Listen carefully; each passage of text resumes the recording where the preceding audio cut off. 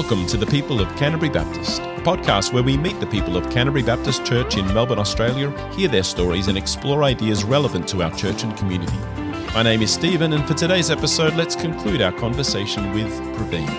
Praveen, welcome back. I do appreciate that you've come back for a second opportunity for a chat. Thanks, Stephen. Thanks for having me again. I think last time we looked largely at your growing up years in India, and then we particularly dwelt on your experience of coming to faith as a Christian, and I really appreciate your openness and your willingness to share so much of that story.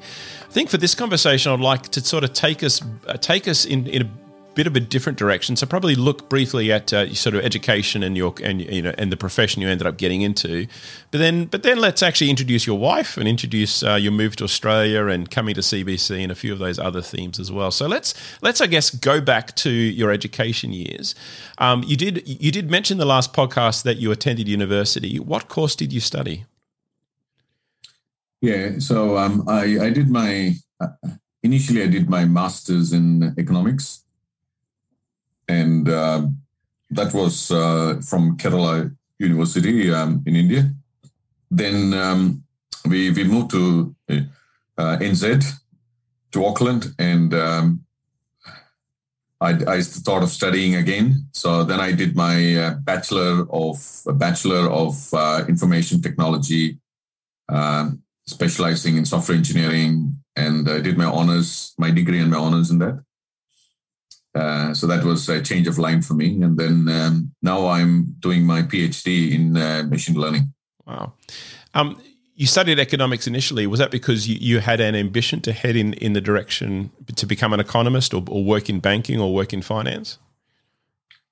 Yeah, I liked economics. So when I was in my school, I really scored well in economics, and that came to me, many economic things came to me naturally. So I thought that's an area that I have interest in, and possibly my mind is bent on that. So, and there were opportunities as well in those days for people who did economics. So what banking was an opportunity. Working in a bank was an opportunity, but if you did your economics, and bank profession was regarded very highly in India in those days. So what was it then that shifted you from that banking and economic and finance direction and into an IT computer direction? Yeah, so moving to New Zealand, a small country, my Indian economics and research background wouldn't have fetched me a job. So I was looking for employability, and I tried for many opportunities. This was like over 20 years ago. I didn't find anything. And then I said, no, I'm not going to push in there. I'm going to do something different. And IT is hot now, so let me go and do IT. So. Now, you've mentioned twice that you went to New Zealand, as if that's like a casual everyday thing that all of us get to do. Just pick up our life from one country, shift it to another. Just give us a touch more detail. What was it that drew you to New Zealand? How did that journey happen for you? I think after we got married, me and Annie, we were looking at, opportunities and what do we do next and all that. And in those days, immigration to Canada, Australia, and New Zealand was quite popular in India. And we looked at the brochures of all of those, and we said, which one can we achieve quickly? And we said, New Zealand looks to be the fastest route, so we took New Zealand. So ultimately, it was a pragmatic decision more than anything else. Now, you mentioned Annie. In the brochures, they had fern, the picture of a fern, and that used to attract me. I used to like the picture of a fern.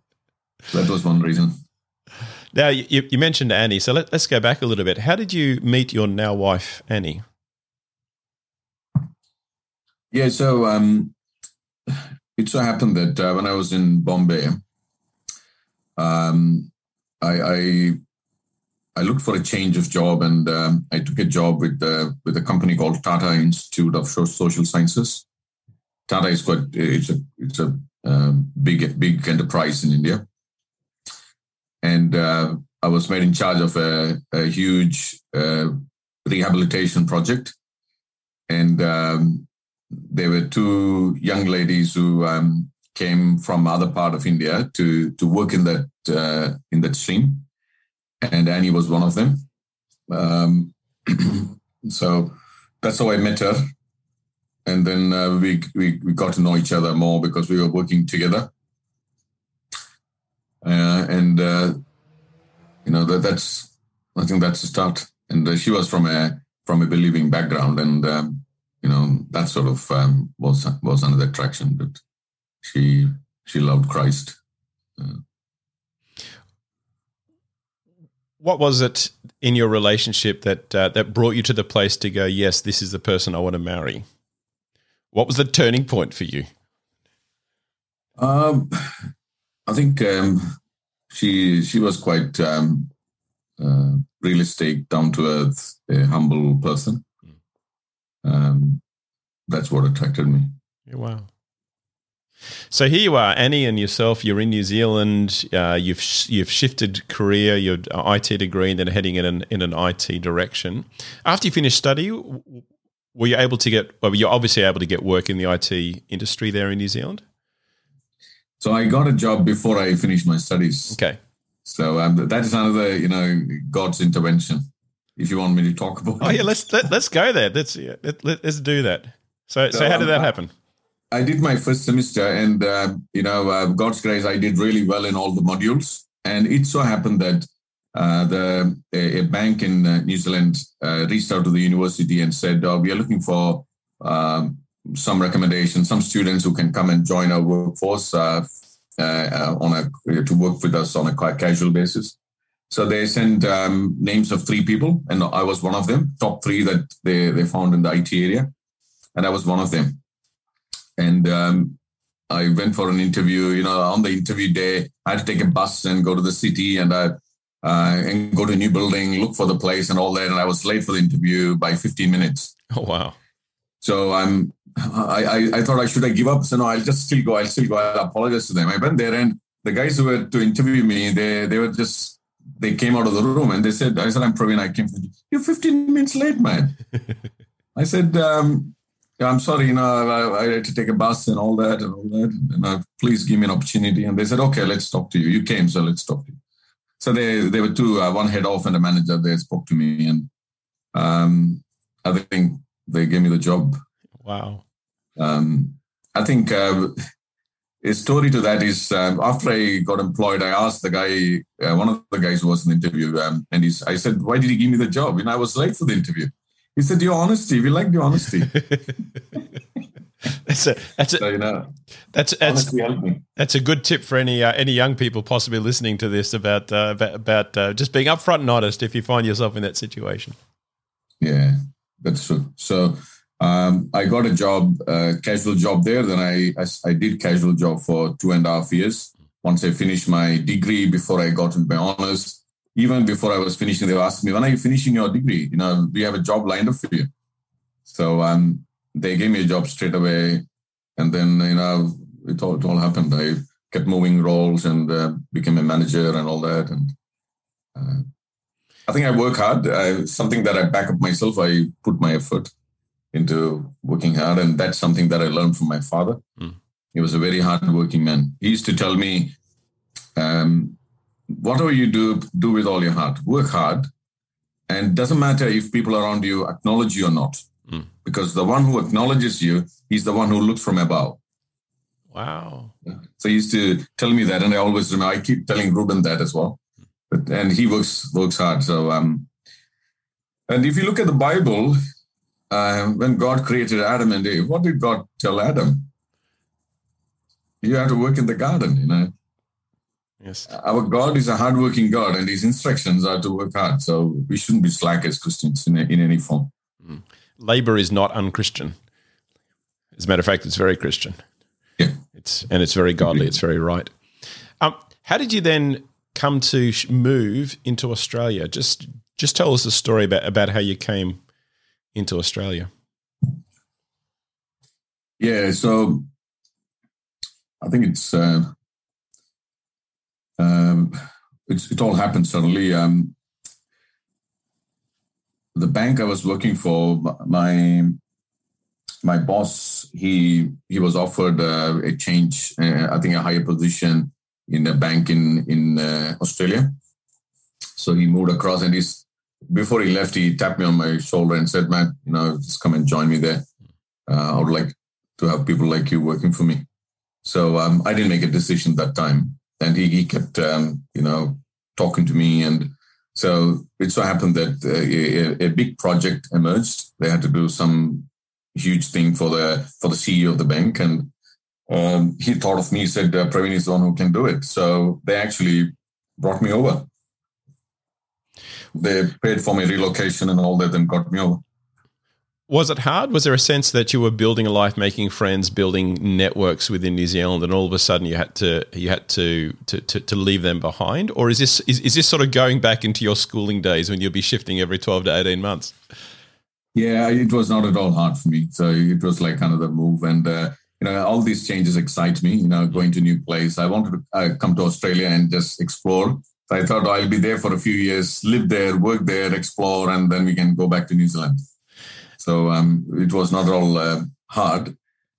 And when we set out, when we thought of coming here, we also thought of going back after 2-3 years. So I told my boss that I'll be there for 3 years.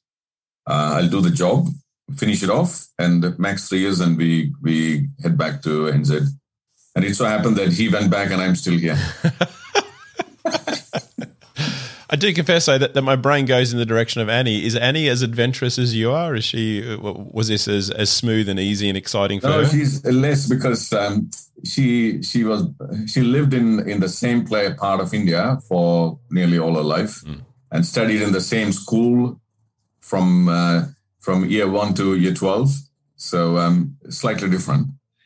But she took the plunge. We had that trust factor, and we depended on each other in many ways, so we just took the plunge. So here you are in Australia working. How is it that you came to start attending Canterbury Baptist Church? Yeah, so after we came to Melbourne, we started looking for a church to fellowship and worship. Went to a few of them, and then when we first came, we were in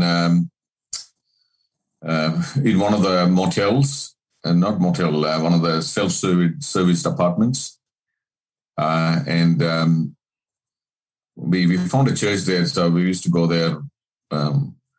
We were not fully involved because we knew that was a temporary place for us. We had to move out in a few weeks' time. So we were looking for a place to rent, and then Ruben had to go to school. Joanna was little; she was not even 1 year old. So we thought, let's find a good school, and somehow we heard about Camberwell High. And then we thought, we should rent a place near to Camberwell High, and that's how we landed up in Canterbury on Mount Albert Road. We rented a place. And then one Sunday morning, me and Ruben, we just walked out. We said, let's go around and look for a church here. And we found a church at the corner of Canterbury and Baldwin Road. And we said, let's look in. So me and Ruben, we walked in, and we saw dear Keith at the entrance, and receiving us with a big smile, and shook hands with us, and we felt very warm coming in, and that still stays. The warmth stays. Wow. It was too warm, it still stays. So the friendliness and the good environment that we saw at the church, that kept us there, and we have been learning and growing in our walk of faith in the church. So we went through a few changes, but I think every time there was learning, and I got opportunities to share the word of God, and I was in the media and all that, and that kept us going. Annie being involved in the children's ministry, she wanted to do something with that, and she was happy that she was involved in there. So overall, the reception we got, the warmth we received, and the spiritual support, prayer support, and all we get, that kept us there. So nobody brought us in. I think it's the Lord's leading that we we got there, but the church was involved in keeping us there. It's interesting how many people have told stories similar to that. So almost everyone identifies the warmth of the congregation as being a real point of connection when they first came in, and there was something just wonderful about that. So it's interesting that your story reflects the stories of others that we've heard on this podcast series. And the sense of fellowship and support, ongoing fellowship, ongoing support is a really key thing as well. And then probably the third thing I heard you say, which does line up with what other people have said, is just the invitation to participate. So quite quickly people are encouraged and invited and are given opportunity to express something of their heart and something of their giftedness within the life of the church. And it seems to be these three themes are common in the experience of nearly everyone I've been talking to: the warmth of the welcome, the ongoing fellowship and support, and then the opportunities to participate. And I feel like those are values that seem to be important to who Canterbury Baptist Church is and how we connect with people and reach out. Yeah, absolutely. Yeah, it's good. I am curious though. One question I hadn't asked you as we were exploring your faith on our last podcast was whether you ended up having a particular denominational affiliation. But really, I guess the context of this question is, as you were walking out from Mont Albert Road, having a look, you and Reuben walking around looking for a church, and you saw this church on the corner of Canterbury and Balwyn Roads. The fact that it was a Baptist church, had you already sort of been involved or were aware of that? Or was it literally just you saw a church and its denominational affiliation it just didn't register to you at all? It was more the warmth and the other characteristics that attracted you? Yeah, that's a good question, actually. I was not looking for a Baptist church. I was looking for a church. But, having said that, we were involved in worshiping in a Baptist church back in NZ for some part of our life there.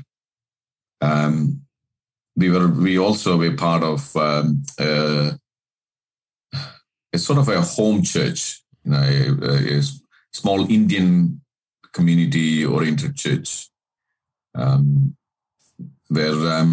I was one of the leaders of the church, and I think we had around 170 to 100 people doing a lot of outreach work and all that. So we were involved there. So we had a Baptist Church Association as well. But, finding Canterbury Baptist Church was not because I was looking for a Baptist church. We were looking for a church. We came in and we were there for the worship on that Sunday, and it aligned with what, we were used to before. And then I realized it's a Baptist church. I think it was on the brochure or introductory slip or something. I saw it's a Baptist church. So I ticked all the boxes. So I'm not a denomination-oriented person per se, because I come from primarily because I come from a non-Christian background. So I wouldn't fight for denominations. I would rather talk about following Christ, talk about discipling and following Christ. And in fact, the person that I spoke about in the first part was the person whose face was reflective, and he was a Pentecostal man. Yes, wow. He actually took me to his Pentecostal church a few times, and I met a lot of very, very committed believers in the church, and I have a lot of respect for Pentecostal church. Some practices, as I explored in the Word of God, I had some different opinion about some of the practices, but doesn't dissolve anything around their convictions and the following of Christ. In fact, one of a couple of our closest friends in New Zealand that I continuously talk to, they have been followers of Christ. There's a lady, she's going to be 100 years in Jan. She's going to click 100. Wow. And she has been an inspiration in my spiritual walk. She has taught me so much from the Bible. She's a Pentecostal person. I even used to interact close with Catholic, Anglican people, Marthomite people. I don't know if you heard about Marthomite. So there are denominations in India, in Kerala especially. They are known as Marthomite Christians, Jacobite Christians. So I've interacted with them. I've been priest in their gatherings. And I've seen people from different denominations being filled with the zealousness to follow Christ. So I'm not a denominational fan. Now, I'm in Baptist church. I'm happy I'm here. It's good. Which I guess is the perfect segue to this question, which is imagine for a moment that you are now speaking to the congregation of Canterbury Baptist. You know, there they are listening to this particular conversation we're having. What hopes and dreams do you have for us? What vision would you like to sort of place in front of Canterbury Baptist? What does your heart say about us, and how would you like to express your heart and your hopes for us to the congregation? Yeah, I don't know if I fully understand that question, but let me answer it anyway. And it's not an easy one to answer. So if I refer 1 Corinthians chapter 15, verse 58, says, "My beloved brethren, be steadfast, unmovable, always abounding in the work of the Lord, for as much as you know that your labor is not in vain in the Lord." So I think what I would say is, as a church, whatever we do, whatever different activities we do, the most important thing for us to do is the work of the Lord. So keep introducing Christ to people, influencing the lives of people. And I think that thought is always there for us as a church. We have seen that. Just do more of it. So be happy with it, feel good about it, and keep doing it. Now that is from a service to the community, service to the wider world. Now from your individual perspective, I would refer to 1 Peter chapter 1. Peter says, "Blessed be the God and Father of our Lord Jesus Christ, which according to his abundant mercy hath begotten us again unto a lively hope by the resurrection of Jesus Christ from the dead." So keeping that lively hope in our heart, whatever we may go through, we may have ups and downs, and in life, in our corporate life and work life, I don't know, we may have ups and downs, but our lively hope that we have, that perspective should never drop off. And trust me, I've read many books on many religions, many followings.